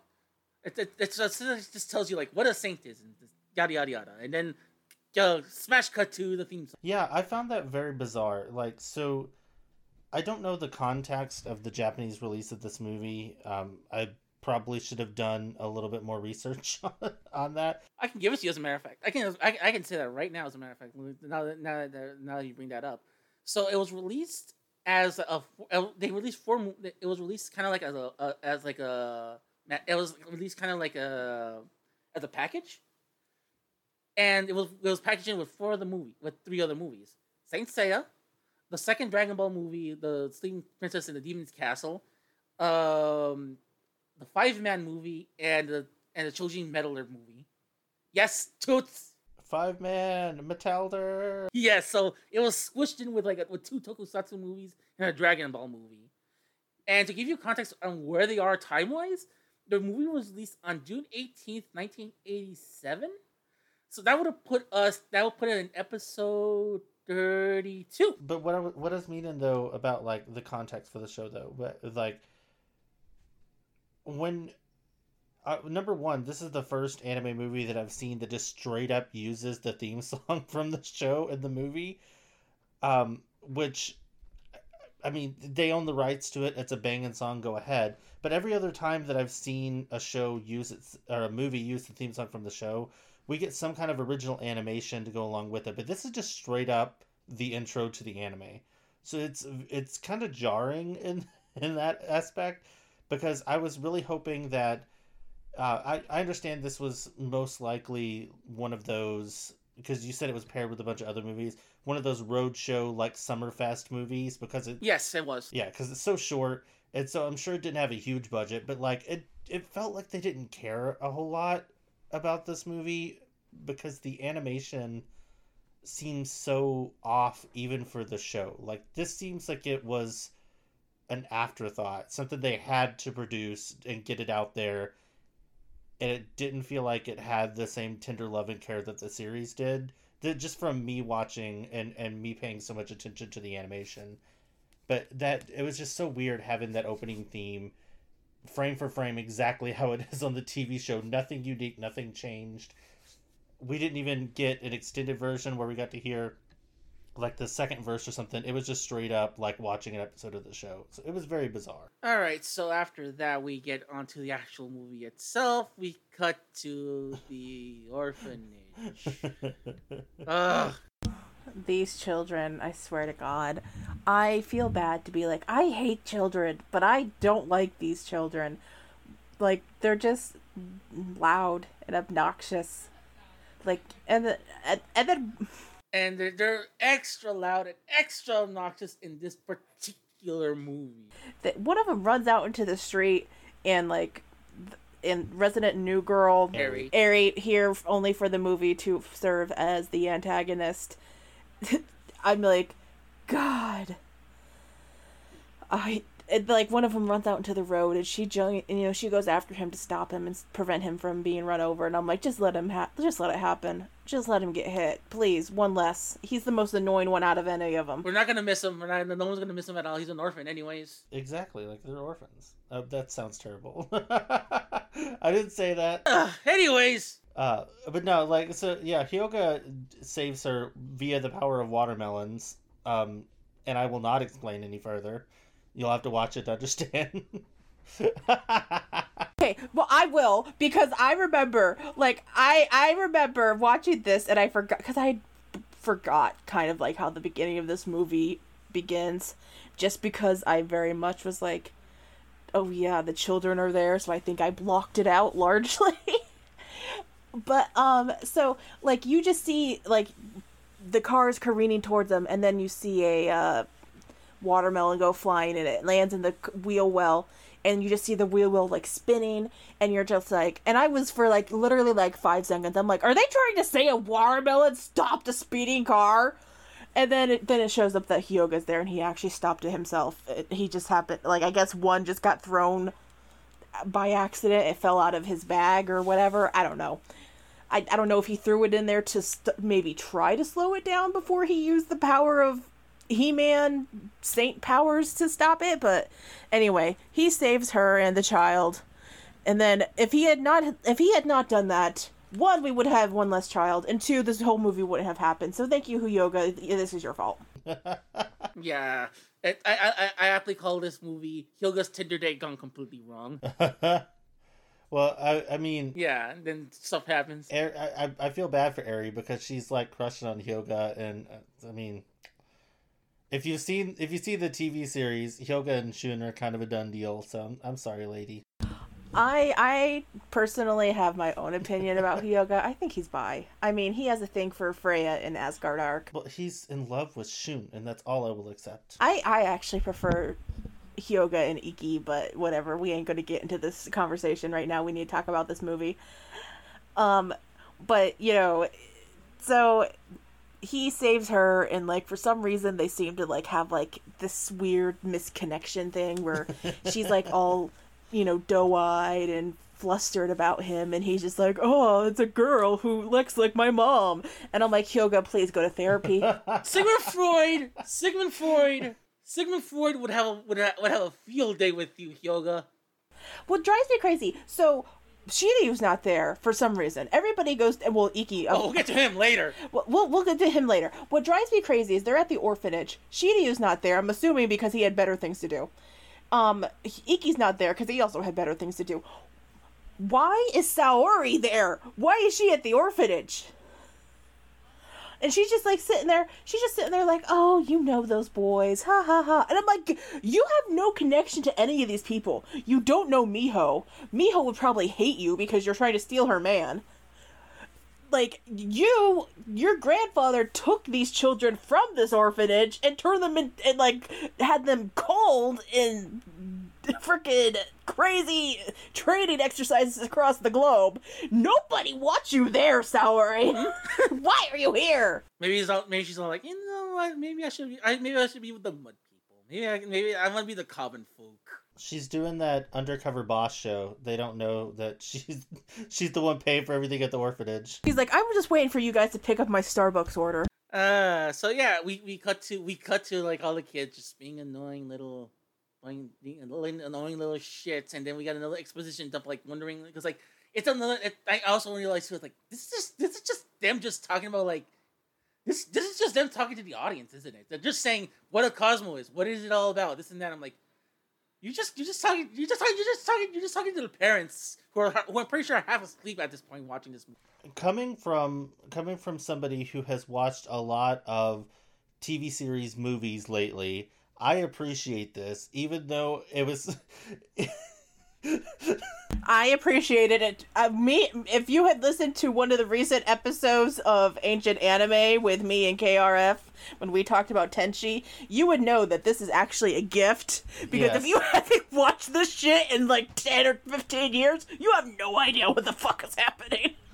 Yeah, I appreciate the exposition, even though it was very clunky, and they tried to make it a part of the story, but ended up just like explaining information to people who already knew what they were talking about, so it was a little too obvious that they were like explaining it to the audience. It wasn't integrated well, but I appreciate that it was there, because it could be like say, especially in the climate that we're in right now, where there's so little Saint Seiya that is legally watchable in the US.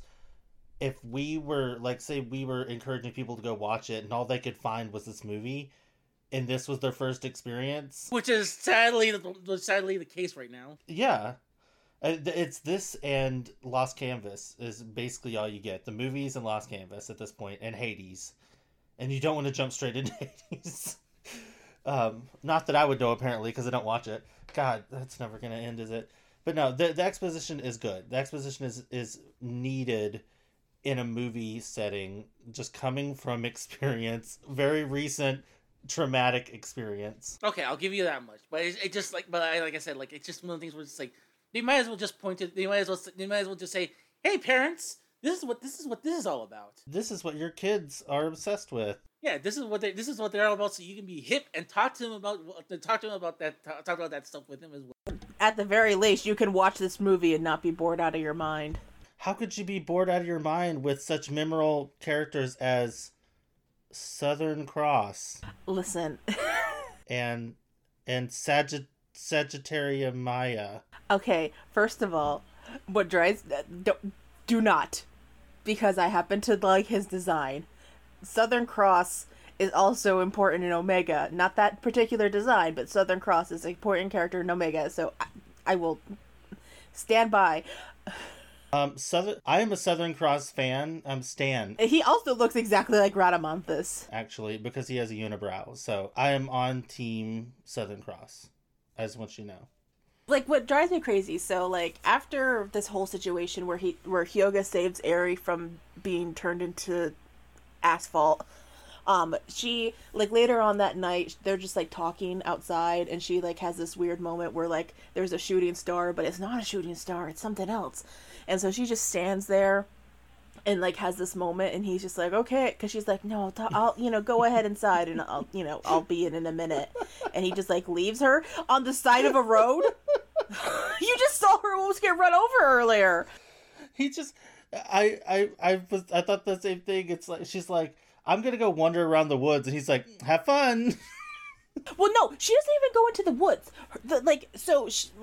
She sees something in the sky. They think it's a shooting star. Turns out it's a magical golden apple, which, by the way, they will not explain for like another 15 minutes. She happens to, for some reason, somehow follow this apple to where we don't know, because it's not the woods, because they show her on an island, because they show the water around the island and a boat as she walks off the beach, that there was a boat. Where did she get this boat? Where is this island? Are we still in Japan? Why does Japan have random Greek ruins in it? And so she walks through the woods of this island, and she's like, her hair is falling down and everything. She gets possessed by the soul of Eris with this golden apple. And by the way, this is not explained. And then, like, people start coming out of coffins and stuff like that. It's like these saints that are now her lackeys. And then Well, what you forgot though is that from the time she starts talking to Hyoga to the time she finally gets there, which is a good 3 or 4 minutes, it keeps cutting to like these corpses that are like starting to slowly reanimate. And it just cuts to them over and over and over and over again. And I'm just like, can we just figure out who these people are already? We get it. We get it. These corpses are coming back to life. You could have showed us 1 or 2 times and that would have been perfect. But no.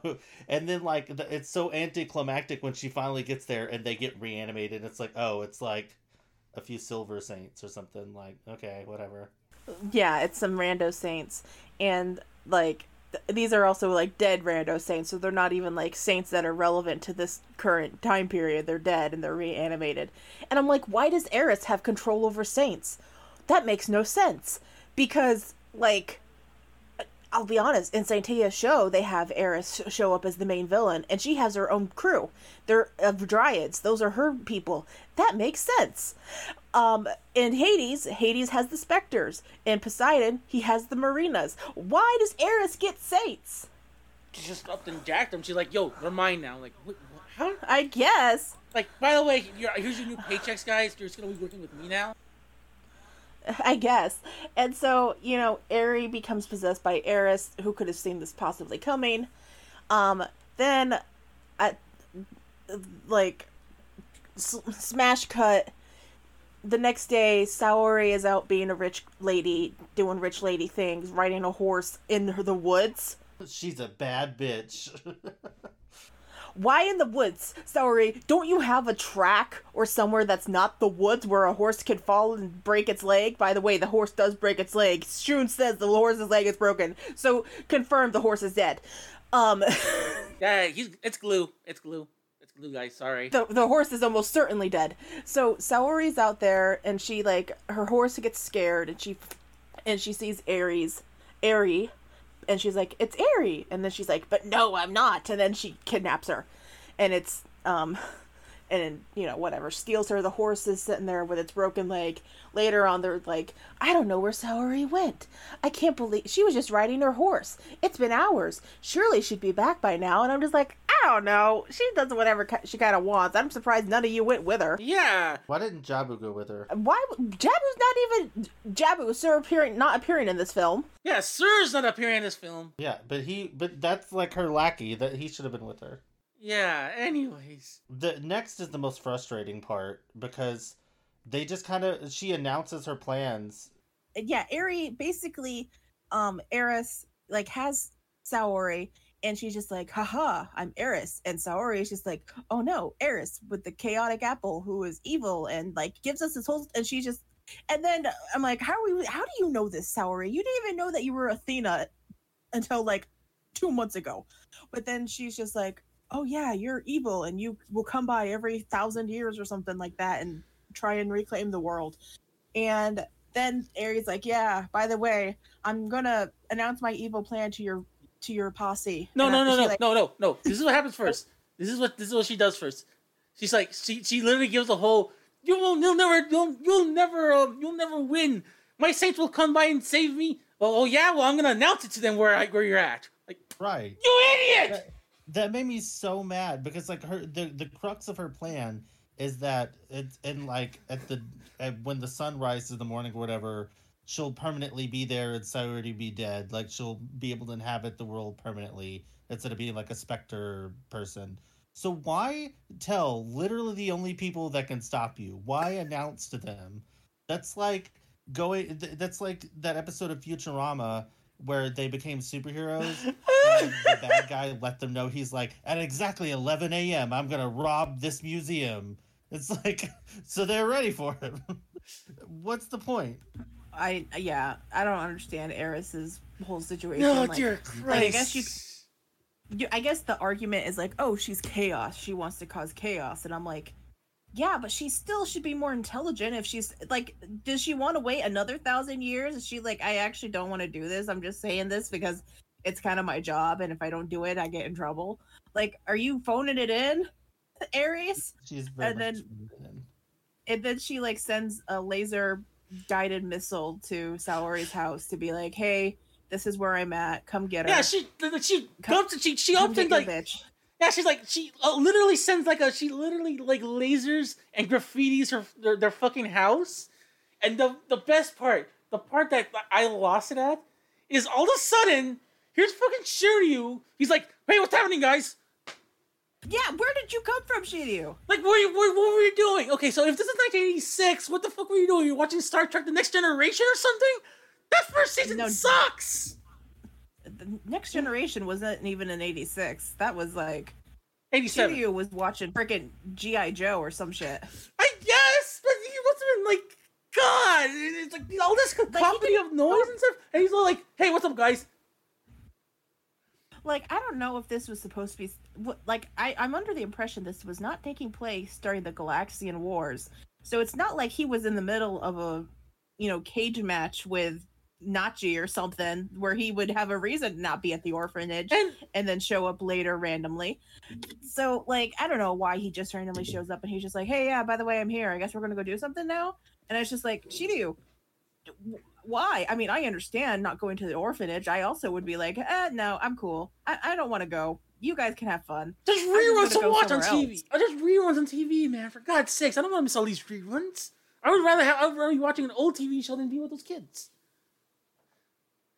So they all are like, well, we got to go to this island where Eri is and save Athena.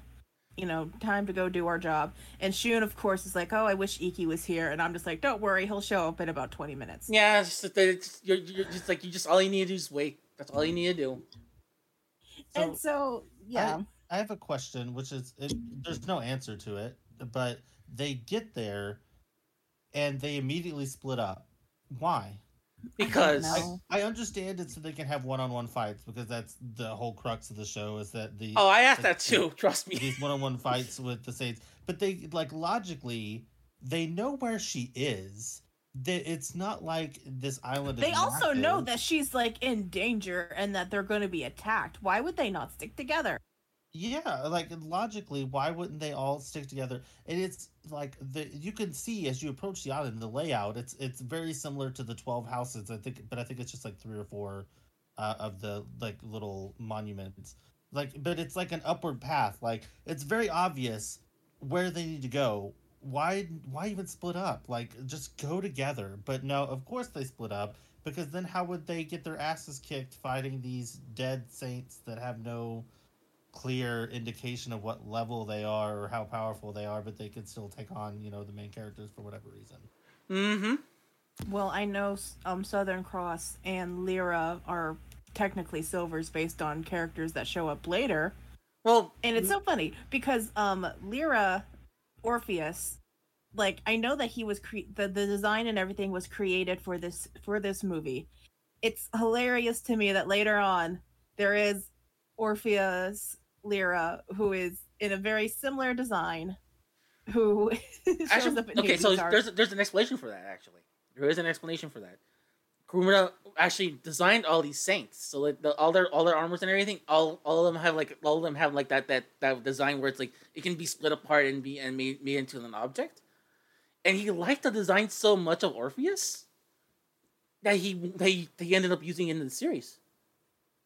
Well, that doesn't shock me. I mean, don't don't fix what ain't broken. But at the same time, it was just like, okay, alrighty, Orpheus, and you can always tell who's gonna fight who. Mm-hmm. Like, you're just like, oh, all right. Well, Orpheus is the pretty one that's kind of feminine. He's going to be for Shun. Because Shun always has to fight the musical ones. Like, Yeah. in Poseidon Arc, he also fights Sorrento, who has a flute. Mm-hmm. And I'm like, and I think he also fights Mine in Asgard, who Yes. also has a harp. Yes, he does. I'm like, Shun, do you just hate music? Well, Like, baffling. I was really excited that Hyoga got to fight Daddy. Daddy. I'm sorry, Daddy. I'm sorry, Daddy. Oh God. Sorry. Daddy. I'm sorry, Daddy. Southern Cross, Daddy. Sorry, I'm sorry, Daddy. Hyoga got to fight Southern Cross, and I was very that's excited. because he's Russian. That makes perfect sense. I'm being honest. It's because he's Russian. I didn't pick up on that at all, but I was just That's very fine. happy. I just picked up the thought too, so don't worry about it. But like this fight in particular, so all the fights essentially follow the same formula. They get their asses kicked until they don't, except for Shun, who gets saved by Ikki, and it pisses me off because Shun is the only one that doesn't defeat his own enemy, and it just. Unfortunately, past season 1, past the Galaxian Wars, Shun is constantly, well, not even Galaxian, past Sanctuary Arc, Shun turns into this, like, he constantly has to be saved by Ikki. He never can finish his own fight, which drives me bonkers, because Shun is canonly one of the strongest characters. Like, spoilers, like, come on. It irritated me, but the most irritating thing, I kind of touched on it earlier, is that this movie, it just felt like there wasn't as much care as the series was put into it, and the fight with Hyoga and Southern Cross was probably the most egregious to me. At least it stuck out the most to me, because there's an instance where Southern Cross punches him or strikes him in the chest and shatters his chest plate, and the chest plate goes back and forth between being shattered and not shattered constantly throughout the rest of the fight. And it's like, I could understand in like a live action show that happening, because the shots are not shot in order, and so like if a character is bloodied up in one scene and not in the other, and then it goes back and forth, that's because the editors made a mistake when they were editing. They just straight up forgot to animate that he didn't have a chest plate anymore. like it was just shattered. And it just bothered me so bad, because they made such a point to show that the like super detailed like crippling of his armor and it flaking off in pieces and leaving a big crater, and then the very next shot he's just back to normal, and I'm like, what the hell is happening here? And then 2 shots later it's crushed in again, and it doesn't feel like they put a lot of tender love and care that I'm so used to seeing in the show regularly. Like, the show does have animation errors, but it has that charm of the cell drawn animation, and they put a lot of attention into it, and this just felt kind of phoned in all around. Like, all 5 of these fights leading up to them getting to Eris just seemed so phoned in and predictable. Yeah, that's how I felt about. Took his shirt off. Yeah, Shiryu's was. Yeah, Shiryu, I was upset with Shiryu's. Shiryu was essentially just, hey, we know what sells. We'll just get rid of the armor right away. It felt like so disingenuous because Shiryu's like I said, there's very much a formula with who fights who. Again, Shun fighting the musician, Hyoga fighting Cross and everything like that. Shiryu's, I'm just like, this doesn't fit. This doesn't fit the trope of Shiryu's role. He usually fights the big beefy man, which technically would be Cross, but Cross has to be with Hyoga. Like, he constantly, like, when I think of Shiryu's fights, he fights, he usually fights the more physical, because he is more of a physical person anyway. Again, he takes his shirt off. He is very much about strength over necessarily technique, even though he uses his Rising Dragon all the time. That's like his go-to move. He is about overpowering versus, being quick or speedy or having some other kind of trick that he has that he uses. It's more about, like, he's very direct and blunt with his approach with fights. I think of his fight with Shura was very much about matching strength for strength. His fight in Asgard was also, he fought the guy with a sword and everything like that. And then in Poseidon, he fought Krishna and stuff like that. He's always fought like kind of the powerhouse of the other team. And so it was bizarre that this did not feel like it fit that mold. All right. I have written down, and I don't remember what made me feel this way, other than just a general feeling. But I have written down that Jaeger is the Walmart brand Icky. Do with that information what you will. He is the great value Icky. He is great value Icky. Like, he is badass, but then when you compare him to, like, it's like when you compare Fruit Rings to Fruit Loops, like, yeah, like, if you've only ever had Fruit Rings, of course they're great, but then you try Fruit Loops and it's like, my life was a lie. What happened? But it's essentially because of the time constraints of these movies, these fights don't really pan out, and they're not that. Yeah, and if you're thinking for 1 minute we're skipping around any of the details, no, we're not. Literally, they get to the island, and then we're getting to the fighting. This is literally what happens. They step on the island, they split up, and then Seiya is immediately ambushed. Why am I not surprised? It goes through them one by one. It goes Seiya's first, then Hyoga, then Shiryu, then Shun/Icky, then Icky again, then Icky a third time, and then Seiya again, and then the movie's over. Basically, like it's very rushed because they had such a small runtime. I feel like if they wanted to do this movie well or better, I guess, because it's not necessarily a bad movie. It's just a short movie. That I feel like they should have either cut out all the nonsense at the beginning with the orphans and with making us give a crap about Eris, because at the end of the movie, like, she just goes away forever. Like, yeah, she's not possessed by an evil goddess anymore, but she's never mentioned ever again, ever. Mm-hmm. Yeah, yeah, that makes a good point. So they could have cut out all that beginning time and given us, like, more full, fleshed out feeling fights like the TV series does. And I understand 114 episodes versus 45 minutes, but still. Right. Well, even if it had been split up between 2 episodes and they had cut out a lot of the fat, I think what would have been more interesting and would have fit because I'm a Greek mythology nerd. I am very much big on, the Hellenistic folklore and everything like that.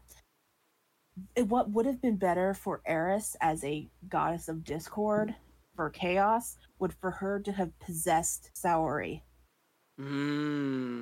If she had possessed Saori, we wouldn't need Eri, we wouldn't need the orphans, we wouldn't need all this bullshit backstory to set stuff up. It would have been Saori would have been, like, possibly seen the shooting star for whatever reason, become possessed. The apple could have fallen into her lap or some other kind of... She would have found it when she was in the woods. She would have been like, oh, weird, here's an apple. And then she's possessed, and then that's, that would make sense. And I think it would have streamlined it a little bit more. We would have had more chance to have proper fighting, or at least better organization, possibly. That's It would. just It my would have. It. opinion. I think it would have been. I think that. I think for a time, it would have made it for a tighter movie. Yeah, it was sure something. But yeah, we go through the fights. Everybody has their mini fight. They go fight Eris directly. Of course, Sagittarius armor is OP, and Seiya wears it, and then goes against Eris. But then she's like, as the movie goes on, Eri becomes more and more possessed. Originally, she was like with her blonde hair and everything. Now she's got blue hair and she's wearing a red dress and she looks sick as hell. And she's got blue lipstick on, Icon. And so then everybody confronts her. Eri does her best to kill everybody as usual. Everybody's having a bad time. Saori's about to die.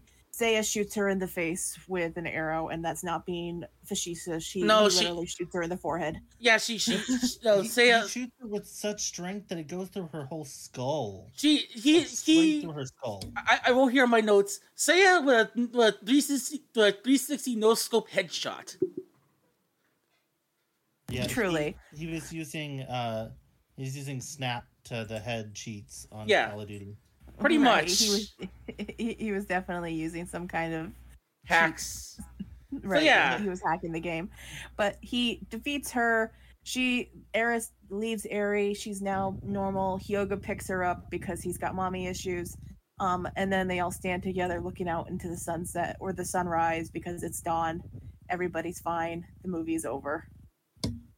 Well, you missed one of my WTF moments from this, in that so after they defeat Eris, the island starts going to hell because I guess she was directly tied to it existing or something, and so everything started falling apart. So Seiya's like, we got to get out of here, and he grabs Ikki and just leaves Saori there to die. He's like, nobody cares about Saori.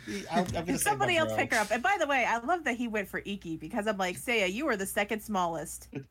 Actually, I think he is the smallest. I think Shun eventually gets a little bigger than him because I think Shun gains an inch on him at one point, so he's like the smallest, and Ikki is comparatively the biggest. And I'm just like, I mean, go off, King. It was just it cracked me up that I mean, yes, Ikki is arguably their strongest member, depending on how you look at it. So saving him is important, but also protecting Athena is your whole job. Could you try to save her? And protecting all your other friends as well. They're being buried underneath burying underneath the rubble here, and then well, apparently, I think it was Shiryu went and grabbed her, but at the moment, we only, as the audience, we were supposed to be left in suspense. We only thought that Ikki and Seiya survived, but then the other ones show up, and one of them had grabbed her. But I just thought it was such a funny moment that they just left her there to die, or Seiya did. Just oh well. Oh wow! I didn't reaching distance, so she's gonna die. I didn't even catch on the fact that he picked up Ikki. I thought Seiya just pieced out on everybody.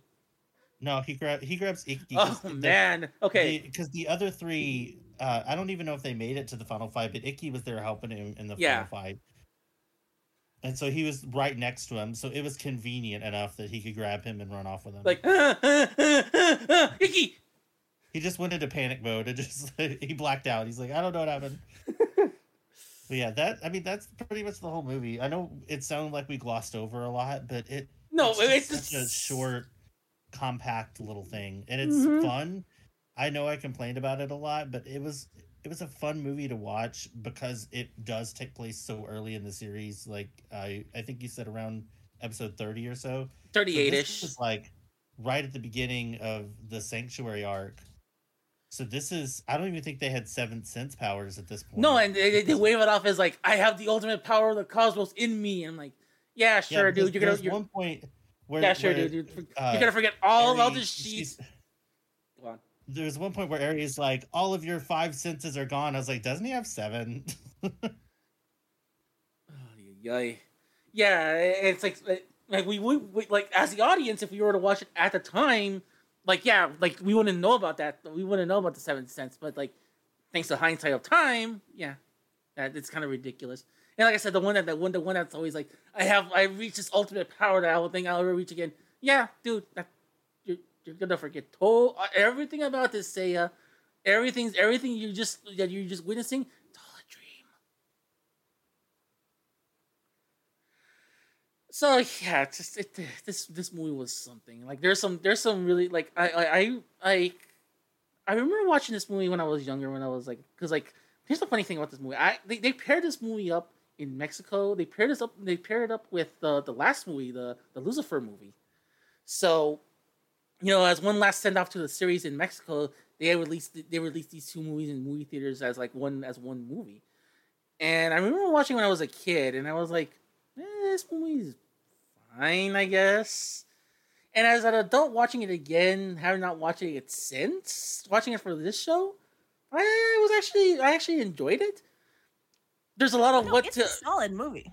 It's not like the greatest movie in the world. It's just one of those movies where I'm like, what WTF, like, I think it would have been a very cool 2 episodes if it had been done a little bit differently. It would have fit into the series as a filler, which would have been good. I love it way more than Lucifer. I hate Lucifer. It is one of the worst anime movies I have ever been forced to sit through. I would consider that torture. And it's also we're getting it really out of context too, because this was a movie that was part of like a summer fiesta where you're going to an event and you're watching a double, triple, quadruple feature in this case, where you're getting to see all these different shows. So it's more about the experience and the hype. So it's just the medium that we're watching it in isn't ideal either. If I was seeing this in theaters alongside like the Five Man and the Metallica movie, I would be just crying in a corner the whole time. Yeah. So any closing thoughts there, Nuri? I'm pretty much said. I mean, it's a solid movie. It would have been better as episodes. It could have been changed a little bit to make it more streamlined. Okay.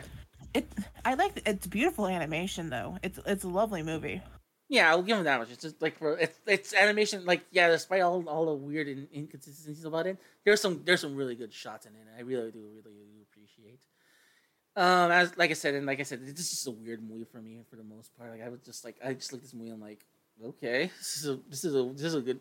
But I'm not saying that I didn't enjoy the time either. And now watching it in context and also watching with you guys, I think.